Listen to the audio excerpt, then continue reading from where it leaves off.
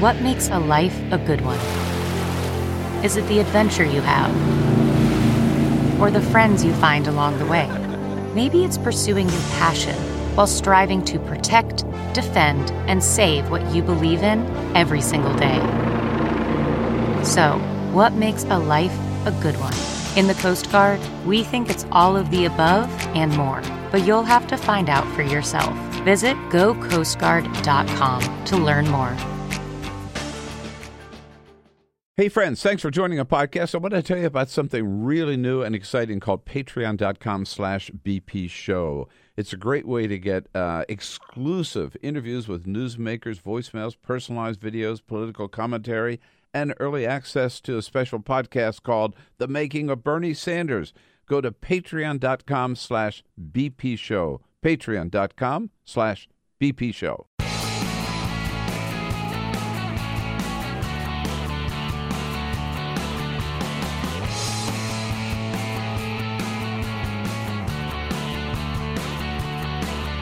Giving you everything you need to fight the Trump administration.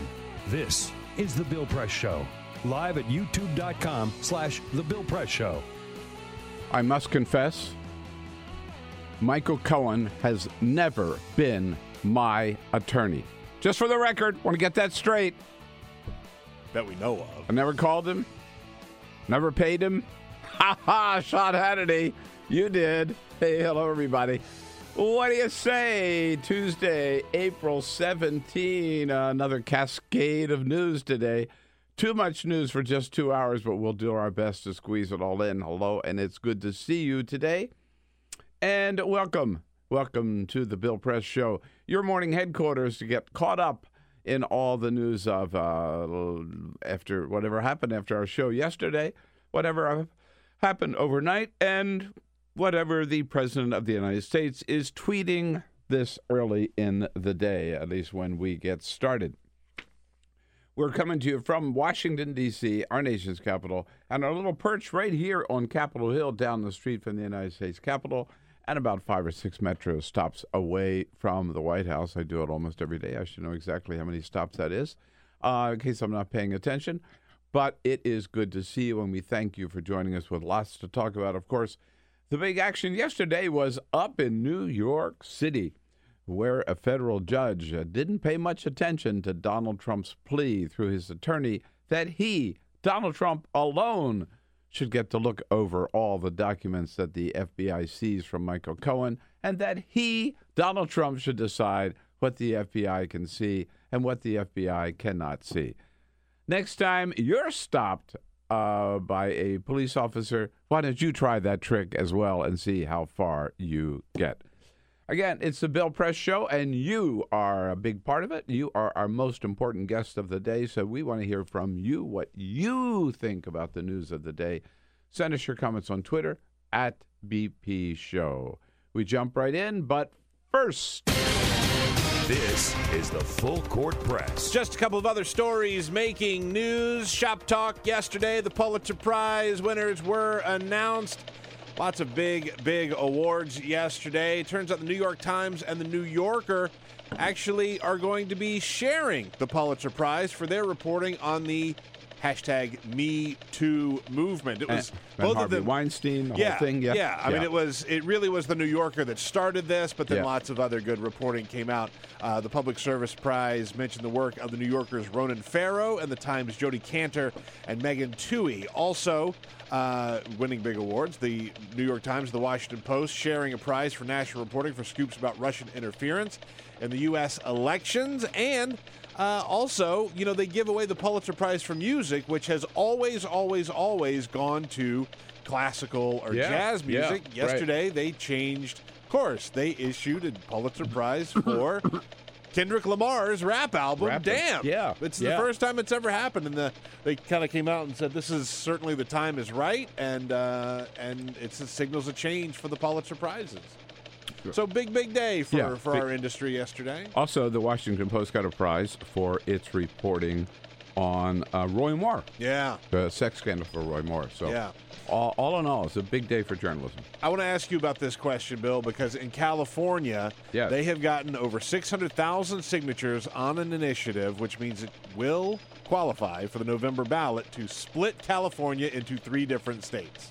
This is not new. This has been around for a while, but it's from Silicon Valley idea from venture capitalist Tim Draper. Will it happen? Is it a good idea? It'll be on the ballot. It's not a good idea. The best idea is just for California and Oregon and Washington to secede from the nation. So forget splitting California up. Just have their own nation on the West Coast. Yeah, call it Ecotopia. I'm the Rick Perry of secession on the West Coast. On the West Coast?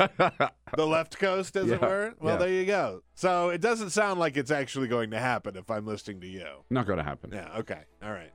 Not in 3 parts. Maybe in half. Sure. No, the whole thing. Secession's better.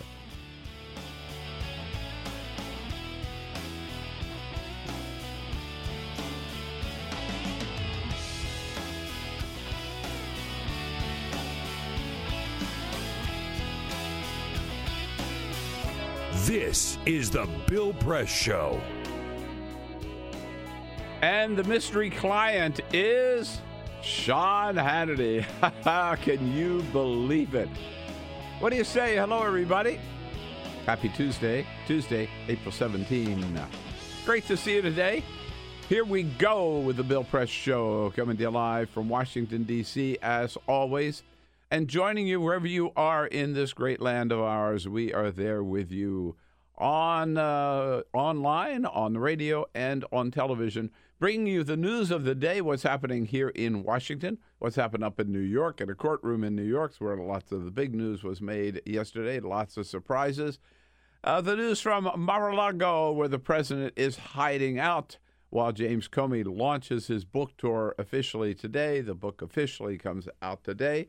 Higher Loyalty, and the news from the rest of the country, around the country and around the globe. We'll bring it to you. You tell us what it all means to you. You know how to do so. Go on Twitter, @BP Show. Send us your comments on Twitter, @BP Show. And as we say, reaching out to you on every platform we can, online, on YouTube, youtube.com/The Bill Press Show. And don't forget, our podcast. Podcast is growing like a gourd in the night, as Kerry McWilliams once said about California. You can catch our podcast at thebillpressshow.com or wherever you find your podcast, because you can't listen to everything. I know every morning you miss part of the show. You can't stay up for all 2 hours, not in the car that long or whatever. Podcast later in the day for the best clips of the show or for the entire show. And, of course, joining you on television, on Free Speech TV, and on the great WCPT out in Chicago, greater Chicago area, and Indiana Talks in the state of Indiana. Yes, indeed. You know, I thought the CNN headline this morning sums it up. The CNN headline is, Trump can't escape his tabloid past. Think about it. Trump can't escape his tabloid past. So here we are. We got the porn star. We got the president. We got the Playboy model. We got this sleazy attorney. And now we've got the mystery client, Sean Hannity. If that doesn't make for a great TV show or movie or novel, I don't know what does. And it is happening in real life right before our eyes.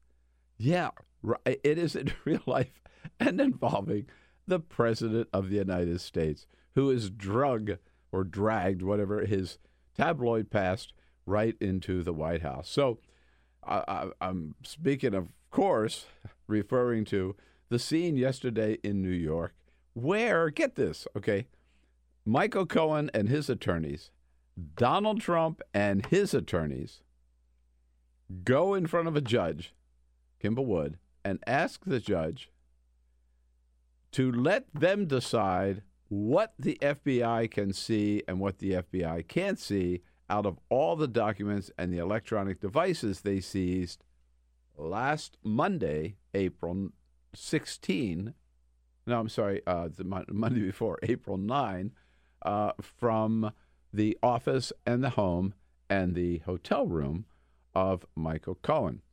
And the judge, and the main motion was the president's motion. His attorney said the president will settle for nothing less than that he, Donald Trump himself, gets to go through all these documents, go through all this computer and the iPhones and everything, and he decides what the FBI can see and what the FBI cannot see. In other words, his attorneys were really arguing, the president's attorneys, that he is above the law, that before law enforcement gets to do its job, the president decides what they can see and what they can't see. And the judge said, basically, are you out of your freaking mind? I mean, she didn't use those words, but she said, no effing way. She didn't use those words either. She just said no. Okay. Like that judge. Right. Now, she did hold open the possibility that she said she wanted to be sure she was showing no bias in this case, that she would appoint a master counsel or some third independent party to look at the stuff first and decide what fits and what doesn't fit under attorney-client privilege, which would be fair. And by the way, as even Chris Christie has pointed out, and as we've discussed, that's normally what happens when the FBI seizes documents like this. They have a crew come in called the Taint Crew. The attorney we had in last week explained that to us. And they review and say, okay, this should be set aside. This is private, but all the rest of this stuff isn't. But at any rate, it was a big defeat in the courts yesterday for the President of the United States and his attorneys, and for Michael Cohen and his attorneys. But that wasn't the real heart of the action was. And by the way, at that hearing, showing again that they are every bit as savvy as Donald Trump in terms of playing the media. Who shows up at the hearing? Stormy Daniels with her attorney, Michael Avenatti.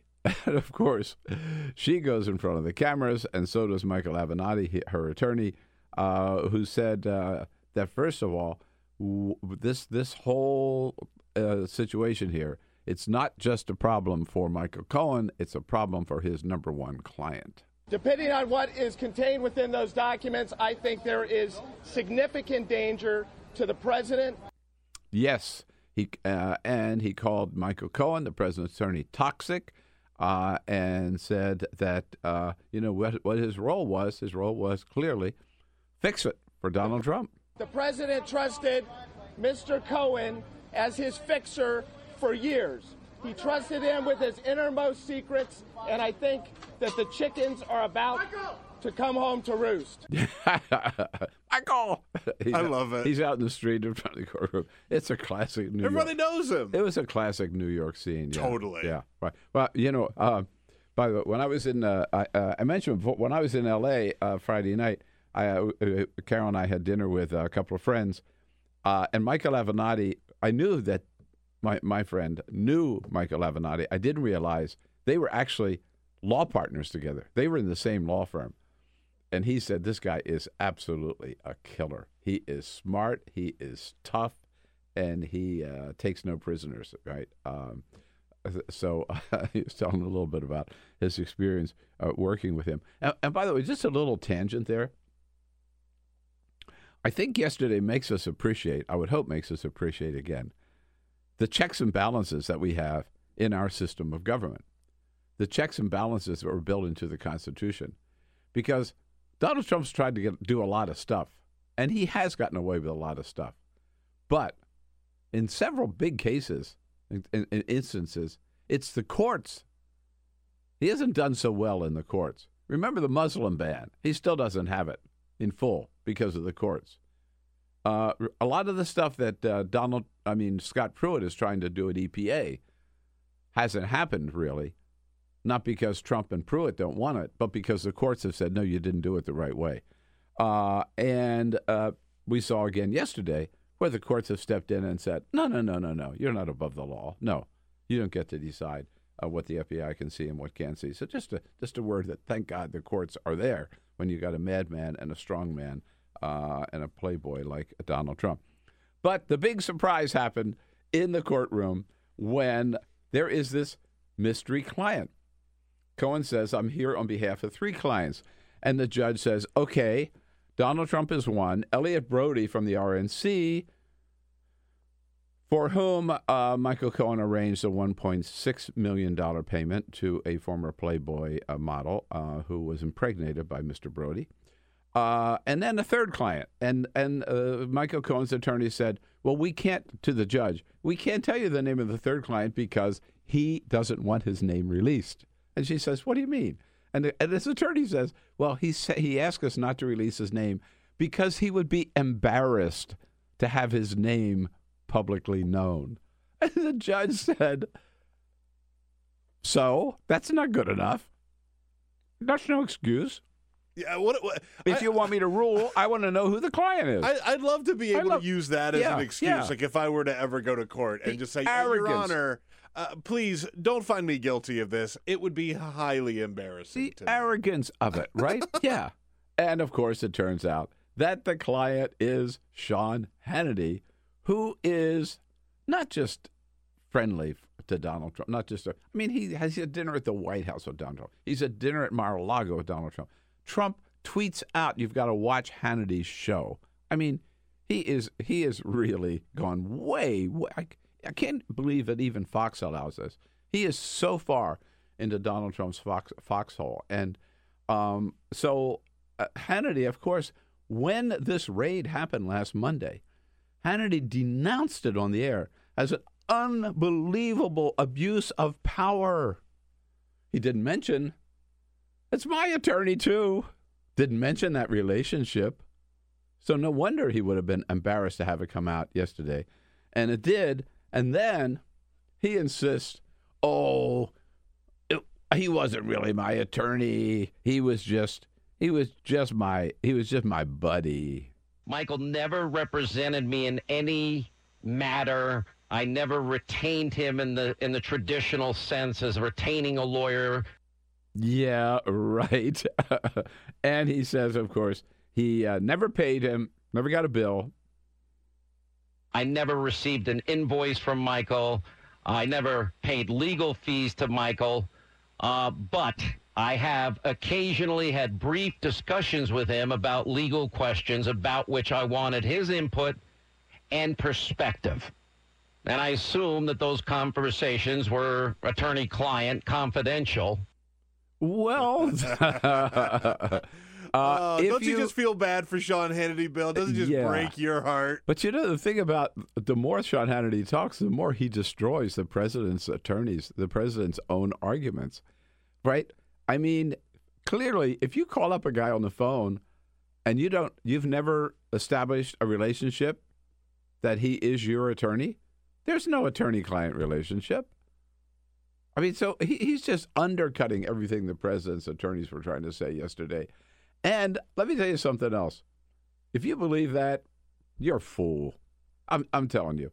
Why would... How many times do these guys have to get caught in a lie before you just realize that they are liars? Sean Hannity is lying. You know, I don't know this for a fact. All I know is we know what Michael Cohen's specialty was.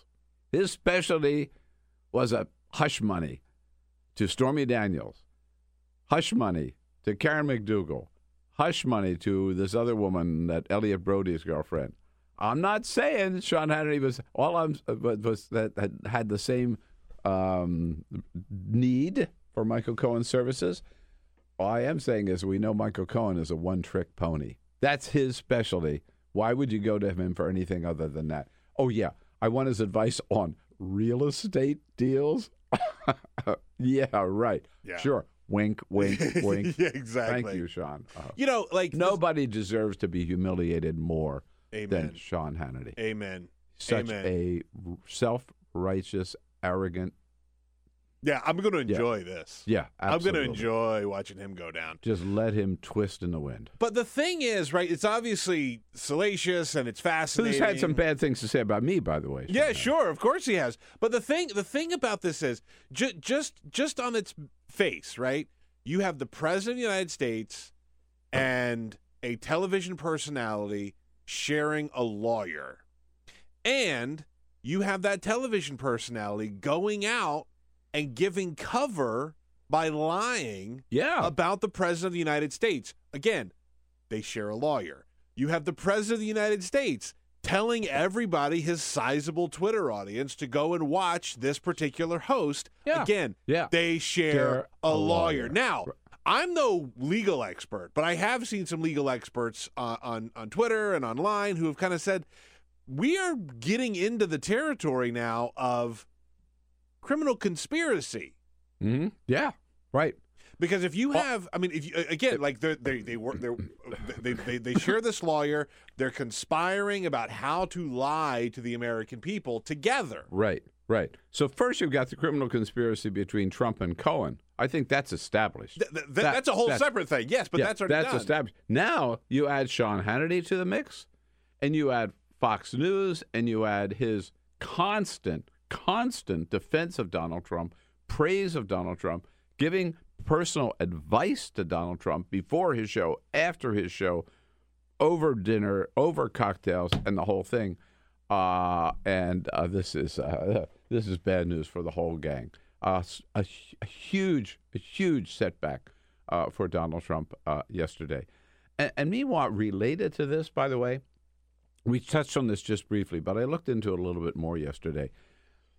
You know, maybe the biggest story of all, which is not getting as much coverage as it should, is this McClatchy report that Michael Cohen, the same Michael Cohen we've been talking about, actually did go to Prague, even though he denies it. That he went to Prague in the heat of the 2016 campaign, August or September. That he's right, his passport doesn't show that he ever went to Prague. But that he got there and went there from Germany. So he's already in the EU. He doesn't need to get his passport stamped at the border if he crosses from Germany into Prague, which McClatchy reports that he did. And the reason that's significant is, number one, because it proves again that Michael Cohen is lying when he says he's never been to Prague in his entire life. McClatchy says, yes, he was there. Was he there to talk with Russian operatives? That's what Christopher Steele said in his dossier. And the White House has said, and Trump has said, the proof that the Steele dossier, which includes the PP tape, remember, that dossier is totally bogus is because of this one fact, this one assertion that Michael Cohen, president's attorney, goes to Prague in the summer of 2016 to meet with Russian operatives in Prague. So if McClatchy is right, then Cohen is lying, Trump is lying, Trump is wrong, and the Steele dossier is bona fide. At least that major part of it, which they identified as that one flaw, one undeniable flaw, they said. Well, if that falls, then I think the whole Steele dossier gets certified. I mean, basically bona fide, including the famous tape. I mean, nothing has been refuted yet. I mean, the tape, tape, we don't know if it's out there or not, right? Right. Maybe it is, maybe it isn't. But every other piece has been corroborated. It's been backed up. Mm-hmm. Yeah. And this Prague thing is probably the biggest part of it. So keep your eye on this Michael Cohen and the Prague thing. I think that's going to emerge as really, really important. Maybe the most important finding of all. I can't decide. But, just think about this last week. I saw something this morning, like everything exploded, last week, right? Michael Cohen. I mean, we had Mark Zuckerberg. Oh, remember that? In front of the Senate. We had James Comey with his big interview. It just goes on and on, right? I saw somebody hard to keep up with. It's impossible to keep up with. I saw somebody saying about the Cohen thing that this is the moment that a lot of people have been waiting for. Yeah, this really could be. I don't know, right? There have been a million quote unquote turning points. White House considers this more dangerous than the Robert Mueller investigation. That should tell you a lot. Yeah, and again, I come back to the Steve Collinson, our good friend from CNN, his piece this morning, the headline on CNN Online, Trump can't escape his tabloid past. I think that says it so well. Again, You got the president, you got the porn star, you got the Playboy model, you got the shifty attorney, and you got the mystery client, Sean Hannity. You wrap those all together, man. This is a 3-ring circus. Meanwhile, Trump is down at Mar-a-Lago this week trying to hide out while James Comey officially starts his book tour today, even though it really started Sunday night with that interview on ABC. And Donald Trump jumping in yesterday, accusing, he said, why isn't Comey in jail? He has committed so many crimes. Name one. Name one, right. I said yesterday, if Trump were smart, he wouldn't say anything about the Comey book. Of course, he's not smart. He can't help himself. And he sends out his White House flunkies to do the same thing. This is rich. This is really rich. So we got the deputy press secretary, right? The third down the chain, Jay Hogan Gridley, who says this is a classic response to somebody who criticizes you, and you can't deny what they say is true, so you just deny their motives. Here he is. He doesn't have the best interest of the American people at heart. Right. Instead, he's doing what's best for James Comey and trying to make money and sell books. Yeah, right. Saying about that of James Comey. And then I love this. Now, remember, this is a spokesperson for Donald Trump accusing somebody else of being self-righteous. Only in Washington, D.C. could someone with that record be paraded around town as the paragon of virtue, trying to appear as though he knows better than all people. He's so self-righteous in this interview, and it looked really bad for him. Oh, yeah, it looks really bad for him. That was written by Trump. Like, that sounds like it was written by Trump. Doesn't it, though? Yeah. Oh, Comey. It looks really bad for him. Yeah. By the way, so, Comey, no paragon of virtue, as if Donald Trump is a paragon of virtue. I'm telling you, this comedy just writes itself, like, every day. Literally. Okay. Now, we might add, there is something else out there, which, except for this stuff, which is all, by the way, of Donald Trump's making, right? Can't blame anybody else. This is all self-generated sleaze and part of the tabloid king, Donald Trump. What would have been the big story today otherwise is the sanctions against Russia announced yesterday. Oh, you didn't hear? Oh, yeah. Donald Trump said, the White House said, we're going to have Nikki Haley said we're going to have him on Monday. The ambassador to the UN said, we're not going to stop with these cruise missiles against Syria. We're going to follow up. We got these tough additional sanctions against Russia. We're going to announce them. They're going to be announced on Monday. Moscow even responded and blasted the United States for putting more sanctions on. And then what happened? It got to the president's desk, and yesterday he suddenly said, no, we're not going to do that. Totally reversed. This is like a couple of months ago when the White House announced he was going to sign a bill, and the president woke up and said, no, I decided I'm not going to sign it after all. He then ended up signing it. But on the sanctions, no, the president himself said, no, I'm not going to do that to my buddy Vlad, which again raises the question, why the soft treatment of Vladimir Putin? Or the real question is, what does Putin have on Trump? That he still hasn't condemned Russia for interfering in the election. He still hasn't acknowledged that Russia tried to interfere with our 2016 election. He still hasn't done anything about Crimea, still hasn't done anything about the Ukraine, still hasn't done anything about the fact that we know right now that Russia is already meddling in the 2018 presidential election. And every time it gets up to doing something tough against Russia, Donald Trump says, no, we're not going to do that because we need good relations with Russia. Yeah. Mm-hmm. I still say there's something there. There's either the tape or he owes the money. Who knows? There's something. That's the thing. It could be there. Any number of things. Yeah, right. Really could. Peter, you mentioned a little bit earlier. I just wanted to run through again, and congratulations to our good friends at the New York Times and the Washington Post and the New Yorker. A Pulitzer Prizes announced yesterday. I think it's very significant what these prizes went for. The New Yorker and the New York Times won the Pulitzer Prize for Public Service for their reporting on the whole Me Too scandal, starting with Harvey Weinstein. Ronan Farrow, looks like he's 12 years old, but great reporting for the New Yorker.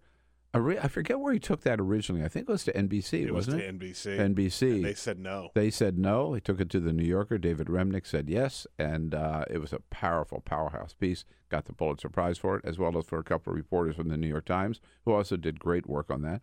The Washington Post and the New York Times got the National Reporting Award, Pulitzer Prize, for their coverage of the Russian meddling in the 2016 election. The same thing that Donald Trump still will not recognize, right?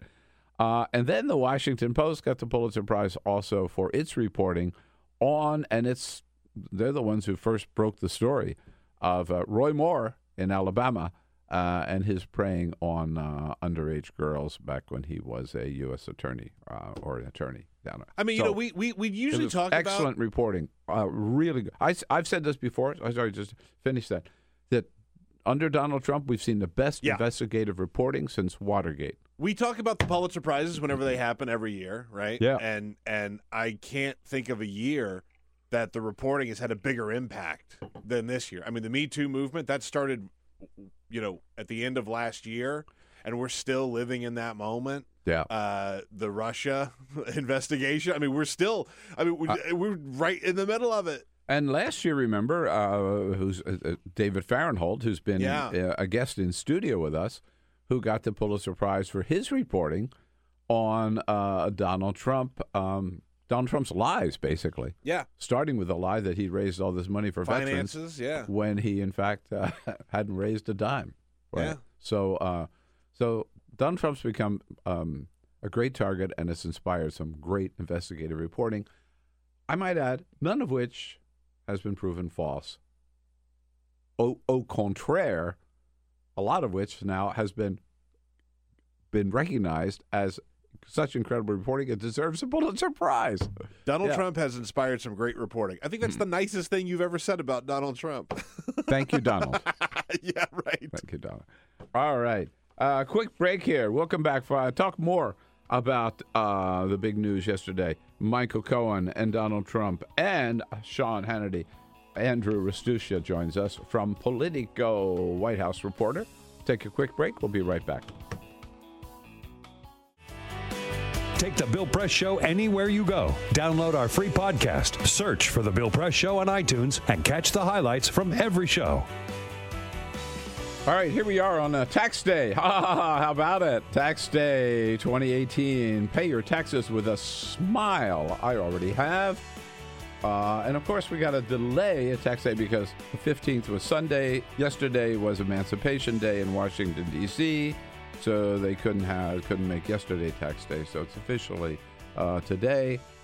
And we collect all the taxes we can here on the show, which is why Andrew Restuccia from Politico has come in today to pay his share of taxes. Hello, Andrew. It's good to see you. How's it going? All right. Everything's good. We've been at it for a while. By the way, so we're now just 3 days, Peter, from 420. 420, blaze it. That's our day, the national holiday here on the Bill Press Show, which we're going to celebrate. We are going to be celebrating. We're going to be putting up a special video that you can only watch if you subscribe to our Patreon page, patreon.com/BP Show. I'm about to roll a couple of joints. We're going to have some guests. Aren't you going to save that for the tape? For the show? Well, I'll have them rolled in time for the show. Okay. I'm not going to smoke them during this show. We'll save them for later on. Okay. We got some special guests that are going to be coming in. We're going to be smoking some joints. Apparently, there will be some dabs. Our friend Phone Homie is going to be coming in. He's going to bring in his dab rig to take some concentrated weed, which is not something that I'm all that familiar with. But what the hell, right? I didn't sign up for that. But you can only get the video if you subscribe to our Patreon page, which, by the way, we have lots of videos up on our Patreon page. You just did the interview with Colin O'Mara from the National Wildlife Federation about Earth Day, which is coming up this weekend. He talks all about sort of where we are now and what Scott Pruitt has done with the EPA. Right. You can only get that again if you're on patreon.com/BP Show. But the 420 show is the big draw. It's the only place that you can watch it is is on our Patreon page. So go check it out. And watch us all get high on the air. Okay, good. Yes. So By the way, I'd sign up for that. there we go. right? Yeah. That's worth watching. So we have 420 and Earth Day both this week. Yeah. And both special videos up on Patreon. Both on Patreon. Yeah, we put new stuff up every single week. By the way, we are on Twitter at BP Show, at BP Show. A couple of comments from people who have already chimed in, watching the show or listening to the show today. Phil says, Jefferson once said, you get the government you deserve, and we're certainly seeing that play out now with Donald Trump. No, we don't deserve Donald Trump. No, disagree. Our buddy Romaine talks about the Michael Cohen in Prague. He says, yeah, I did that all the time. You could cross over from Germany. I did it when I was active duty Navy. It's really not that hard. No, if you're in the EU, you don't have to show your passport or get your passport stamped when you go from country to country. Right. Also, Mountain Bob on Twitter says, I just want to know what the fixer, Michael Cohen, the fixer, has fixed for Sean Hannity. That's Don't a very we good all? question. Yeah, wouldn't we all like to know that? And another comment from our chat room, youtube.com/The Bill Press Show. One of our viewers saying Hannity never was a journalist. He came to talk radio from DJing. He came to prominence as Rush Limbaugh's fill-in. If you have any comments, find us on Twitter or in the chat room, youtube.com/The Bill Press Show, or as I mentioned on Twitter, at BP Show. Yeah, I think Sean actually got started at UC Santa Barbara on talk radio. As a student at UC Santa Barbara. I believe so. I have to go back and double check. I'll have to check it out. Yeah. Andrew Restuccia, nice to see you with your Nats cap on. And how about that pulling out win last night? I know, yeah. It's been good so far. I don't think so. Yeah. I mean, they're, what, 50-50 at best, aren't they? At least last night. Yeah, but last night they pulled that out. Looked like, last time I checked, it was 6-1, and they ended up winning 8-6. I don't know how, but here's a terrifying stat. Uh-oh. The Nationals have been out of first place more days in the first couple of weeks of this season than they were the entire 2 years that Dusty Baker was manager. Ooh, yeah. Well, it's still early, so we get time. It's early. It's early. But I have to tell you, as far as my wife, Carol, is concerned, who is a diehard Nats fan, it's all because they fired Dusty Baker. Yeah. Mm-hmm. I hear her say that 10 times a day. So not a good day for the president's forces up in New York Superior Court yesterday, huh? No, not at all. I mean, so I was speaking with my colleague who was there in the courtroom yesterday, and she described the moment where one of Cohen's lawyers revealed the Sean Hannity information, and she said it was just like a movie. There was a gasp in the crowd. You really couldn't write anything better, you know. And Hannity asked Michael Cohen not to reveal his name, right? Because he said he would be embarrassed by that. Right, and, you know, obviously they tried not to, but they were compelled to do it. And you saw sort of an interesting moment where Sean Hannity was, I think, on his actual radio show when the news broke, and he described seeing his own name on Fox News, his own channel, and how surreal that was for him. Right. So now he's trying to have it, in a sense, both ways, right?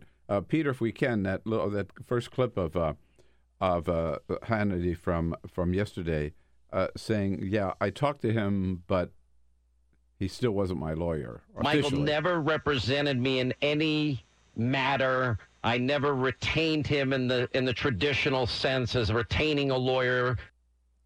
And yet, at the same time, he says, "I assumed that all those conversations were attorney-client privilege." Right.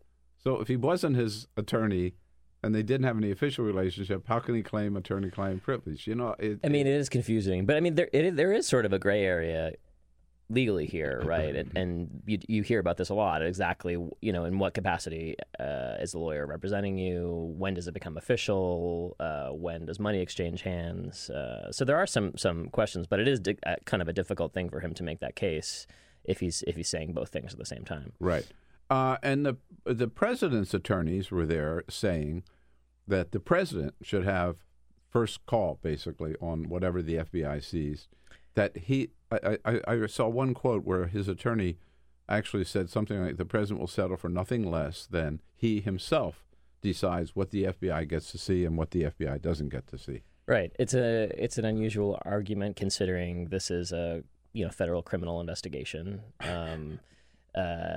And the argument that the president has been putting forward from the beginning, and Cohen as well, is that attorney-client privilege is being sort of flouted here. Of course, if there is sort of evidence of criminal wrongdoing, attorney-client privilege wouldn't apply in this case to begin with. And obviously, the president's team's argument didn't really pan out. Right, didn't win the day. But it also is basically saying that the president is above the law, right? I mean, if you were stopped for just a traffic violation, and as they do, the cop gets your paper and then goes in to check online what your record is, right? Mm-hmm. It's sort of like saying, no, I get to look first, right? I want to see what's in the computer, then I'll let you see what I decide you can see. None of us would have that right or opportunity or privilege. And why should the president have it? I mean, any of our lawyers could make that argument in court if they wanted to. They might not win, and clearly in this case they didn't win. I mean, there is a legitimate argument that's being made here about, okay, well, if you swept off all this material, how do we know what applies to this case and what applies to, Cohen's other clients or things that are unrelated to this case? And the FBI and the Justice Department has basically said, we're going to put together a team that is walled off totally from the investigation. Which they always do, by the way. And this is normal practice. Right.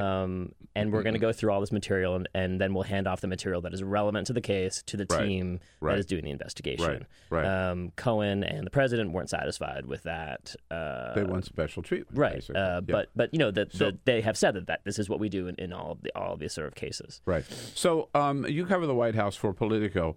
What does the White House think about the risk, if you will, of what's happening with Michael Cohen, this whole New York scene? And how does it compare to the Robert Mueller scene, which, let's not forget, is also ongoing and also a criminal investigation? So I do think that they view the Cohen stuff as quite dangerous for them. The Comey book, for example, is taking up a lot of the sort of, media narrative discussion, and the president is sort of obsessed with it in his own way. But I think I've been told that the president himself and others in the White House view the Cohen stuff as sort of a much bigger issue longer term. And I don't know exactly if they're separating out the Mueller investigation from the Cohen stuff. I mean, they are separate, obviously, investigations, but I think they view them all as one and the same, and they also view that there's no way that they're going to be treated fairly. At least that's their perspective. But I think, the president's lawyers, when the president's lawyer's office is raided by the FBI and his apartment and his hotel room, it just isn't a good thing, especially considering the relationship between and this lawyer. And it was much more than a lawyer relationship. I mean, he describes himself as a fixer for the president, and he's done, obviously, whether in the president's name or not, he's done quite a bit for him. And at least in the past, I mean, they've been very close. He's more than a lawyer. He's a close friend. They have dinner together. They travel, whatever, all that kind of stuff. And they even spoke after the raid, and according to the New York Times, supposedly very briefly, but it's also a complicating factor here. Right. Trump called them just to make sure you're doing okay, right? Or that's what they say, yeah. I would love to have been on that line. Wouldn't we all? Andrew Restuccia from Politico, Politico.com, covering the White House for Politico. And as you just mentioned, the president, I guess he could have chosen just not to say anything about the Comey book, but that, of course, would not be his style. It's funny, I keep thinking that, like, why didn't he just not take the bait? He really could have minimized the story to a huge degree by just not tweeting about it. But he just can't help himself. I mean, you knew he would. Yeah. We all knew he would. And the president has said time and time again, when someone hits you, you hit them back twice as hard. And that's not only his strategy, that is like a core part of his belief system. And he obviously is doing that. But I mean, Comey's interview with ABC that ran on Sunday. There's several more that are coming down in the next couple of days. I mean, this story isn't going away, and the president has not obviously succeeded in minimizing Comey in any way. And in fact, he's only sort of further inflamed the story by going and tweeting about it. Right, and sending his White House staff out to do that as well. There was no briefing yesterday, right? No, there was no briefing yesterday. But you saw Kellyanne Conway basically kick off the day with a very sort of another harsh critique of him on cable news. Exactly. I saw that yesterday morning, and then Jay Hogan Gridley, number 3, I think, right after Sarah and Raj, came out yesterday with the classic criticism of anybody who has written a critical book. Here is Jay Hogan Gridley. He doesn't have the best interest of the American people at heart. Instead, he's doing what's best for James Comey and trying to make money and sell books. Right. And continuing, I love this, that someone working for Donald Trump actually accusing somebody else of being self-righteous. Here's Gidley. Yeah. Only in Washington, D.C. could someone with that record be paraded around town as the paragon of virtue, trying to appear as though he knows better than all people. He's so self-righteous in this interview, and it looked really bad for him. I mean... Who's the paragon of virtue here? I'm not saying that Comey is entirely, but certainly Donald Trump isn't. And this argument that, I mean, it is possible, of course, to be selling a book. He's obviously trying to sell a book, right? Yeah. To be telling a true story, right? Exactly. Hear about my book? From the left? It doesn't automatically discredit you, right? I mean, there's been many books that were written that were true that their authors have gone on book tours. Yeah. It's such a cheap shot, but you hear it all the time. Whatever. Oh, they're just trying to sell books. Yeah. No, he's got I think it's he's got a more important message than that. And Comey at times can appear a little self-righteous. Yeah, I think there is a risk that he's sort of oversaturating himself on some level at this point, right? I mean, public opinion could begin to turn on him by the degree to which he's just everywhere at the moment. Yeah, and I wanted to ask you about that. The New York Times has a piece on the front page this morning about Comey's star. Here's the headline: Comey's star turn may spoil his carefully cultivated image, and his image is of a sort of an above the fray, professional, sort of church boy type guy, law enforcement official, right? And then he writes this book, but in addition to talking about the president and putting pressure on him to drop the investigation and all that stuff, which he thought was unfit, he gets into the president's complexion, his hair, his small hands, that kind of personal stuff, which I think detracts a little bit from Comey's message. Yeah, I agree, and I was surprised to see that in the book. I mean, on some level, this is, I can't get in his head, but I mean, publisher of a book, wants you to put things in it that are going to get attention for the book, right? And that certainly got attention. I thought there was lots of other stuff that got attention. He didn't need that. Yeah, and I think it does sort of make people question the messenger a little bit when there are these cheap shots that are taken. And it also just totally infuriated the president and caught the staff of the White House off guard. And that was the thing that really put the president over the edge. I mean, he expected all the other stuff because all the other stuff was out there already. He didn't expect, and the White House did not expect such personal criticism of the president. And it just builds this case for the White House. It makes it easier for them to say, well, he just doesn't like the president, right? And there's a lot of really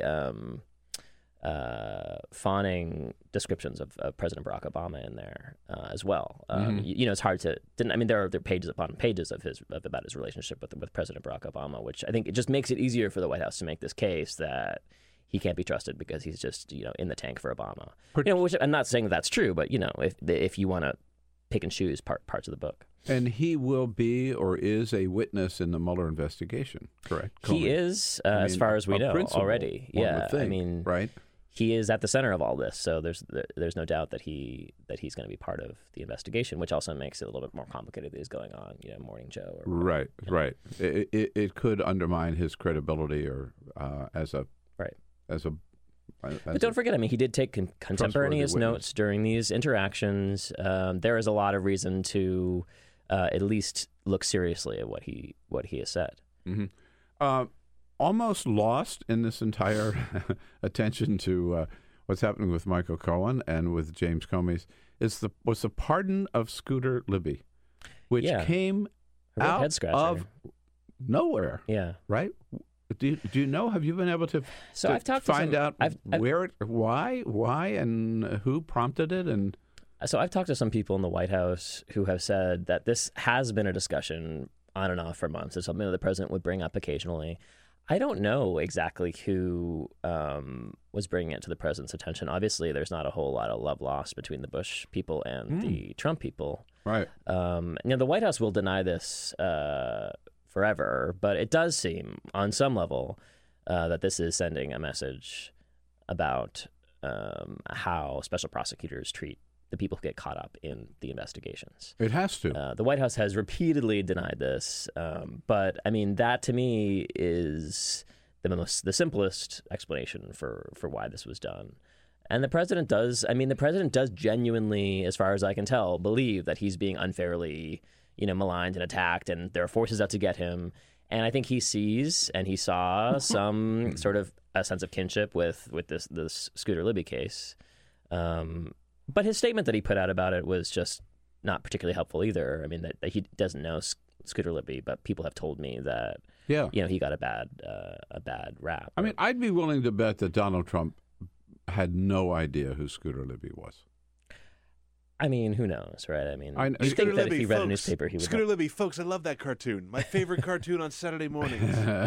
I mean, I'm sure he knows the basic story. I don't know if he knows all. And he even basically admitted in that statement that he doesn't know the substance of it. Right. But which isn't helping. Again, somebody had case. Somebody. Oh, I certainly believe on his own he didn't say, "Hey, I want to do something for this guy Scooter Libby. I've wanted all my life to help him," or something. Right. Somebody took that to him, and I think it was a message to people like Michael Cohen and others. Maybe too late for a Michael Flynn to say, "Don't cooperate. Don't worry about it. Whatever they do, I got your back." Well, that's the biggest fear for this White House.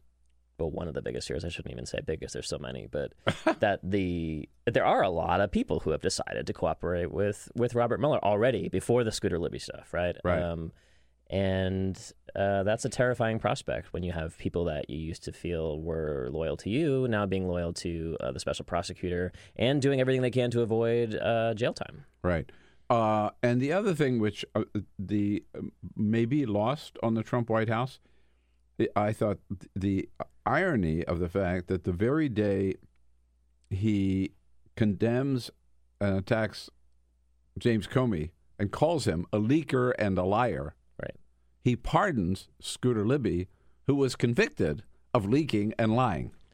It's not great optics. That's for sure. Do they ever anybody stop to think, maybe, but this is sending a contradictory message? The thing is with this White House is when the president decides to do something and he has really decided to do it, there's very little that his communication staff or others can do to change his mind. I mean, the idea that you'd go to the president and say, well, the optics aren't great right now because of the leaking comparison, and that's just not going to work. If he has decided something, it's happening. Now, strangely, with some of the Russia stuff, that has not been the case. His team has been able to sort of tamp down some of his impulses on that issue. Well, we thought until yesterday. Yesterday. In fact, we're going to be talking more. Kevin Barron's joining us from Defense One for the next half hour on the whole serious situation. But while you're here, because you cover the White House, let me get your take. I mean, so here again, this has happened before. Officially, the administration, in this case, it was Ambassador Nikki Haley, who was a proper spokesperson for that, to make that statement, announces that we're going to, it's not just going to be missiles raining down on Syria. Mm-hmm. We're going to clamp down on Russia because they enabled this strike, this chemical weapons attack, and we're going to announce these new sanctions on Russia, and we're going to do it on Monday. And then yesterday, the president said, "Nope, changed my mind," right? Or don't agree. And so the official story from the White House is that the president never actually signed off on those sanctions. There was a sort of a miscommunication where it was implied to Nikki Haley that they were ready to go, and they actually weren't. I think this really stems from the president's sense that he doesn't like to feel like his staff is boxing him in on policy issues. And he felt very strongly that he wasn't ready to pull the trigger. And when Nikki Haley went out on TV and said that, he doubled down and said, "Okay, no, I'm definitely not ready," because he doesn't want his staff to direct what's going on. This also, though, that there is a backstory here, which is that the president, as the Washington Post first reported, was furious about the decision to expel the U.S. decision to expel 60 Russian diplomats. He believed that every country in the EU in the European Union individually was going to also do 60. And in fact, it was just collectively they did 60. And he was furious about that because he felt like his staff misled him to convince him to take an aggressive line on Russia. I hadn't heard that story. Yeah, and so this is this sort of, there were still some sore feelings there, and I think he's just been feeling generally like he doesn't want his staff to sort of manipulate him into doing anything. And he has been consistently, obviously, very cautious to take aggressive action on Russia. And Nikki Haley has been much more sort of vocal in terms of her criticism at the United Nations. So it kind of begs the question, who's running the store? Anybody? I mean, obviously President Trump is, right? I mean, he nixed the sanctions yesterday, and he could have just decided, okay, well, Nikki already put it out on TV. I'm going to go. But isn't it John Kelly's job to make sure that they're sort of speaking of one voice? Yeah, I mean, this is it wouldn't be the first time that there's a conflicting message coming from this administration. And it also comes after Nikki Haley's, one of Nikki Haley's advisors, who recently joined the vice president's office, was decided to basically take his name out of the running because the president himself doesn't like him. And so it'll be interesting to see what Nikki Haley's future is in this administration over the next couple of weeks and months. Yeah. This is Mike Pence hiring someone who used to work for Nikki Haley. Right? Exactly. Yeah. Oh, my God. I'm telling you, you got to run fast to keep up with it, Andrew, and you do. Great job at the White House. Thanks so much for coming in this morning. Thank you. As we mentioned, Kevin Barron from Defense One on Where We Go Now in Syria coming up next. Stay tuned. We'll be right back. This is the Bill Press Show. Writing a review and giving us a rating on iTunes. It's so great to have you on board. Many thanks.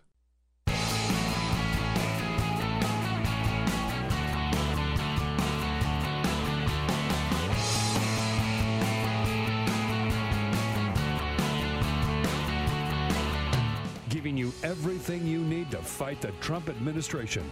This is The Bill Press Show. Live at youtube.com/The Bill Press Show. I did not have relations with that attorney, Michael Cohen.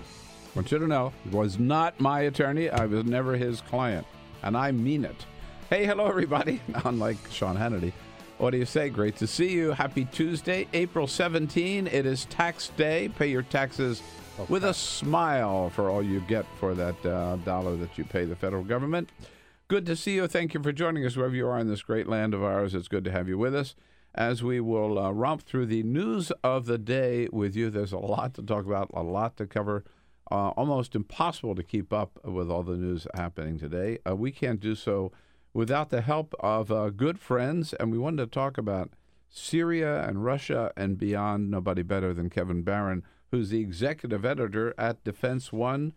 Hello, Kevin. Good morning. Nice to see you this morning. Nice to see you, too. You're making the rounds. We saw you on MSNBC yesterday morning and, here this morning. It's been busy. It's been busy. You must have your own producer and booker. I'm telling you. And the paparazzi are out front waiting to grab you on that. Now I just need someone to do my taxes today. Yeah, right. Good to have you with us, and good to have all of you with us. Remember, you are, with all due respect, you out there are our most important guests. We love having you with us around the table and love hearing from you. Send us your comments on the news of the day on Twitter at BP Show as we join you online, on radio, and on television, coast to coast. So Kevin and I and you will jump right into it. But first, this is the Full Court Press. Yes, indeed. Stories. All the big stories right here. Just a couple other stories making news. Well, yesterday was the Boston Marathon, and it was a big day. How about that? Man. Yeah, first of all, it was cold. It was cold. Wet. It was gloomy. It was rainy, but it didn't matter to the two winners. First of all, the men's winners. Yuki Kawuchi from Japan won, running the race in 2 hours, 15 minutes, and 53 seconds. But the big story is the women's winner, Desiree Linden. She won 2 hours, 39 minutes, and 53 seconds. She is an American. She is the first American to win the Boston Marathon in 33 years. Yeah, she almost won it either last year or a couple of years ago. She came close a couple of years ago. It didn't look like she had a shot. About halfway through the race, the runner from Ethiopia broke away from the pack and was way out there. But the steady pace sort of closed in and got caught up with her, and then Desiree Linden overtook her to win the race. So pretty solid win, too. The second place winner was 4 minutes behind her. So she just dogged. She dogged. Peter, what's your personal best? My personal best, like 3 days. 3 days. Remember the SNL, the last guy that finishes the marathon? That's right. Remember that clip? Have you ever done a marathon? No, I've done a half. Really? Well, yeah, I did the half. Good for you. Yeah. The Army 10 miler here in town a couple times. That's enough. I feel confident in saying I'm never going to do a marathon. Like, I do triathlons. No shame, Peter. But I'm not going to do a marathon. I don't need to run 26 miles. Yeah. Right? That's not for me. There is a new trend. Neither am I. Yeah, fair. There's a new trend among college students. They are showing up with their bedding, their laptop, their backpack, all the stuff that they need for their dorm, but they are also bringing with them their pets.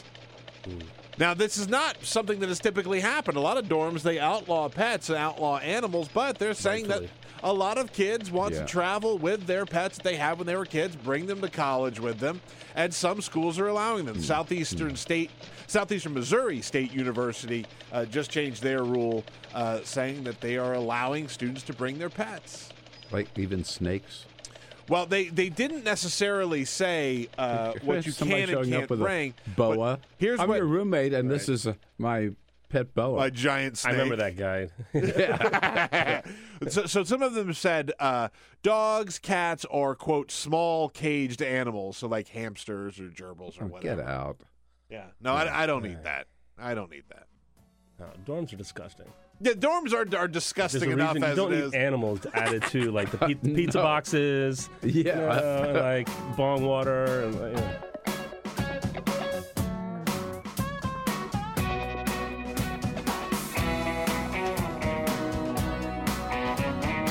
This is the Bill Press Show. Yes, indeed. I think the headline in the on CNN this morning sort of sums it all up. Trump can't escape his tabloid past. Add it all up. You got the president, the porn star, the Playboy model, the sleazy attorney, and the mystery client, Sean Hannity. Boy, if that doesn't make a great novel or a great TV show. But who amongst us hasn't had a... Yeah, right. All of them. all of us. Great to see you today on a Tuesday, April 17, the Bill Press Show, live from our nation's capital, Washington, D.C., and our studio on Capitol Hill, reaching out to you online on YouTube, youtube.com/The Bill Press Show, on Free Speech TV, coast to coast, and, as if that's not good enough, also joining you on the radio out in the greater Chicago area on the WCPT, and in studio with us, executive editor of Defense One, Kevin Barron. So, Kevin, yesterday was the day we were going to see these tough new sanctions slapped on Russia for their role as an enabler in Syria's use of chemical weapons. What happened? The president found out about it. Yeah, basically, that's it. I don't know, and I haven't tracked the details of the. I heard you talking last segment about the sanctions back and forth, but it seems like another case of someone in Trump's cabinet says, "Hey, we're going to do this thing," and then it's the opposite of usually Trump tweets it, and the rest of the cabinet goes, "Wait, what? Like we're gonna go to war with Syria? Wait, what? We're going to drop missiles. Wait, what?" So this was the other way around. It was saying, "Yeah, the sanctions are coming," and the president goes, "I don't think so." But and it's no surprise. This is fits the pattern of they act tough on Russia, and in many ways they are. But when it gets close to the heart of Putin, suddenly it doesn't happen. But it does look like that Trump is always hesitant or reluctant to take any really tough steps against Russia. Now, we did expel 60 diplomats. Right? We did. So we did, and I'm a military reporter, and in our world, before Trump came to office, the previous administration started a buildup on the eastern side of NATO, on the border of Russia, and the president has continued it. They have not pulled troops back or softened exercises or turned tanks in the other direction. That's still ongoing. So that's ongoing, yeah. Yeah, Marines are training up in the north in Norway, and we're partnering with Estonia on cyber things, and we're running strikers up and down the border. I mean, all across the eastern flank of NATO, the presence is strong and trying to prepare just in case. Why is that? Do we really? It's deterrence, show of force since Putin ran into Ukraine years ago. It's just been a renewal and a message to show, the resolve of the NATO alliance. So do we expect Russia to attempt some more expansion westward? No, I don't think nobody does. I think Putin tested, got what he wanted, and that's all he wanted. But still have to show that force. Does Russia still have troops in eastern Ukraine? Say it again? Does Russia still have some troops? Sure. I'm sorry, in eastern Ukraine. Sure. I'm not talking Crimea. I mean that disputed area where they. I honestly, admittedly, like most Americans, I've forgotten about Ukraine practically. Yeah. I can't even tell you the up to the minute on what's going on the ground there. I mean, we've been on Syria watch for the last few weeks. So. Right. And on Syria watch. So, President said after the strikes last week, mission accomplished. Right. So I guess a couple of questions. One, what was the mission? Mm-hmm. Right. And what was accomplished? Here's my thing on mission accomplished. I think this is no big deal. I know what it means. I know what we all think. We all remember the banner. That was a wholly different situation to have President Bush on the aircraft carrier at the end of 2003, when a clear insurgency was brewing and the Iraq itself was about to implode. Right. But this is clearly different. Did Trump use that phrase knowingly? Yeah, he said he did the next day. Oh, he did? He tweeted the next. So, yeah, okay. He says mission accomplished, and for 24 hours, the media freaks out about it, and we all kind of gasped, and I read it and went, man. The next day, he says, I knew that would get a rise out of the media. He tweeted that on Sunday morning. Okay. And he said, but it was mission accomplished. So my thoughts are, he's right. The mission was accomplished as stated. They decided to hit those 3 targets, and they hit the hell out of them. They with 100 cruise missiles from 3 different bodies of water from the air, with absolute, according to the Pentagon, 100% success rate, no engagement from any Syrian air defenses, those vaunted famed Syrian air defenses. Russia was convinced to step aside, to turn off to disengage their air defenses as well, and let it happen. And that's they did what they wanted to do. So the problem is if the mission was hit those 3 targets, that's accomplished. Right. The political mission is not accomplished. Even what we know that they've stated, and I've been on air and been writing about how the administration has said that they want a unified Syria with Assad gone, that's negotiated at Geneva under the United Nations auspices. And right now, they're doing absolutely nothing to get there. The counter-ISIS mission in the other war inside Syria has done its job. It's not over yet, but it's pretty close. ISIS has no space left, right? In Syria. There are now thousands of troops on the ground and a lot of special forces, advisors who are sitting around with the SDF fighters, the Syrian Democratic Forces, who are Kurds and Arabs and Turks and others, who own half of Syria. The U.S. is in charge of all that. We own half of Syria right now. But it's not the civil war side. It's not Damascus. It's not Assad and Russia. Yeah. Somehow those 2 things have got to be resolved. And we are at this point that we knew was coming for years. We knew that we were going to be here. And now it's messier than ever. And Turkey became this, this total unexpected rogue element that's really mucked things up. So somehow, if you want a unified Syria, there's got to be a peace, and someone's going to lead it. And right now, I don't know who in the United States government is in charge of this. There are 3 people. I'll keep going if you want. There are 3 people in charge. I'm fascinated by this. I mean, because it's a mess, right? Well, and again, so I cover the military. I was in Syria in January with General Votel. We went up to Raqqa, and at the time, there was a lot of nervousness about, is the U.S. going to pull out? Is the U.S. going to turn their backs on the Syrian Kurds after they promised to help them, kick ISIS out? Because Russia and Assad are right there. ISIS could come back. What's the U.S. going to do? And General Votel said at the time his mission, as he understood it, was to build up that Syrian force, defeat ISIS on the ground, tactically, and take back that territory, and stay with them, secure and hold it through stability operations, which means like getting the lights back on and cleaning the streets out, all the way to the Geneva peace process. That's his military mission. Right now, there are 3 people that are running what goes on in Syria. General Votel, the head of Central Command, the USAID Administrator, Mark Green, and Brett McGurk, the special envoy, who's been on since the Obama days, who was I think wary, and by a lot of people, has been trying to get out of that job for a few months, but no one knows who's going to take it over. And Brett McGurk is an envoy. He's done a very good job. He's well respected and known throughout the region, but he's not a person of international clout. He's no Richard Holbrooke. No offense to him. He just isn't. General Votel is not General Petraeus at the height of the Iraq War who marches into Washington and commands 1,000 cameras when he testifies in Congress. Votel comes to Congress and there's nobody there except for us military reporters. Yeah. So you've got these three guys, and the day that the week that we were talking about President Trump, when he tweeted we were going to pull out of Syria, and then a week later, okay, turns out we're not going to pull out of Syria. Those three guys were on stage in Washington at the U.S. Institute of Peace saying, well, we've got our mission and we're continuing with our mission. Just keeping their head down below the political scrum, below Trump's, left and right, his tweets all over the place. And those are the guys that are running the operation there.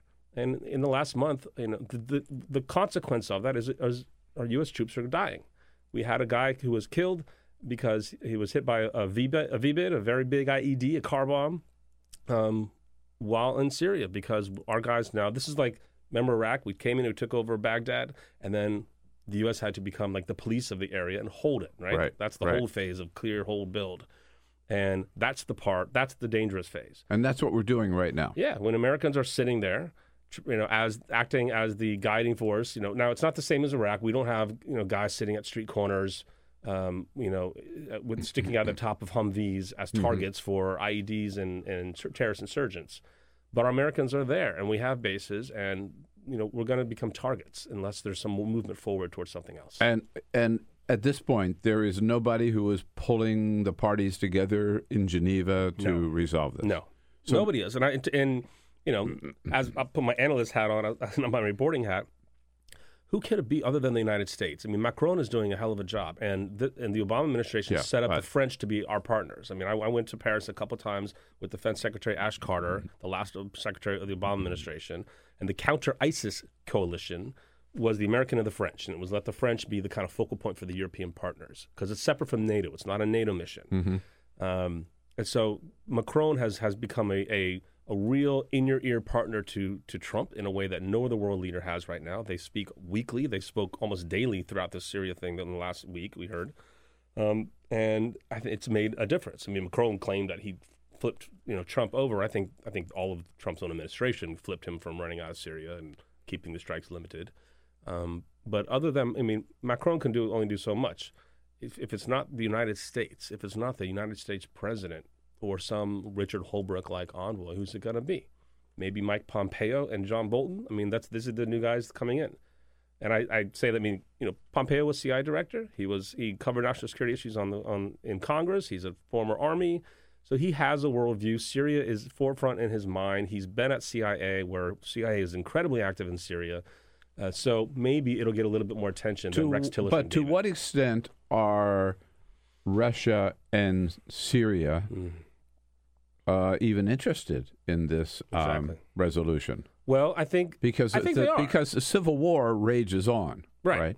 Well, and Assad hasn't won that, but he's almost won it, right? Almost. There are plenty of commentators who are saying he has, that it's over. The rebels, these last few. How much weeks territory do the rebels still hold? Nothing. Practically. It was compared to. I think back to maybe year 1 or 2 of this. I remember then it was General Odierno, as Army Chief of Staff, the former head of the Iraq War, who said that we were about a month and a half away from the rebels toppling Assad. They were that close to doing it. If only the U.S. had provided a little bit more element, if Obama had allowed more special operations forces in there to take care of a few things and give them the edge. But the U.S. stayed out of it, and in came Russia.